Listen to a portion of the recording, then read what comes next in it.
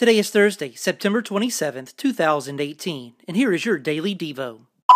This week's essential doctrine is God is gracious.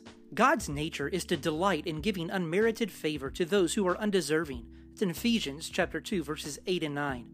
His grace towards sinners is found most clearly in the salvation he has provided through Christ.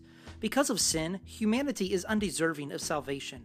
All of us have turned our backs on God, and as a result, we deserve death, as found in Romans chapter 6, verse 23. However, instead of leaving people in their sins, God has demonstrated his graciousness by providing atonement and forgiveness for our sins through the death and resurrection of Jesus, found in 2 Corinthians chapter 5, verse 21.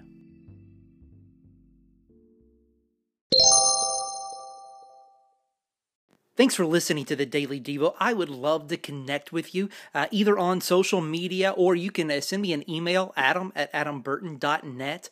Also, please share this, like it, send it to somebody who it might be a benefit to. God bless.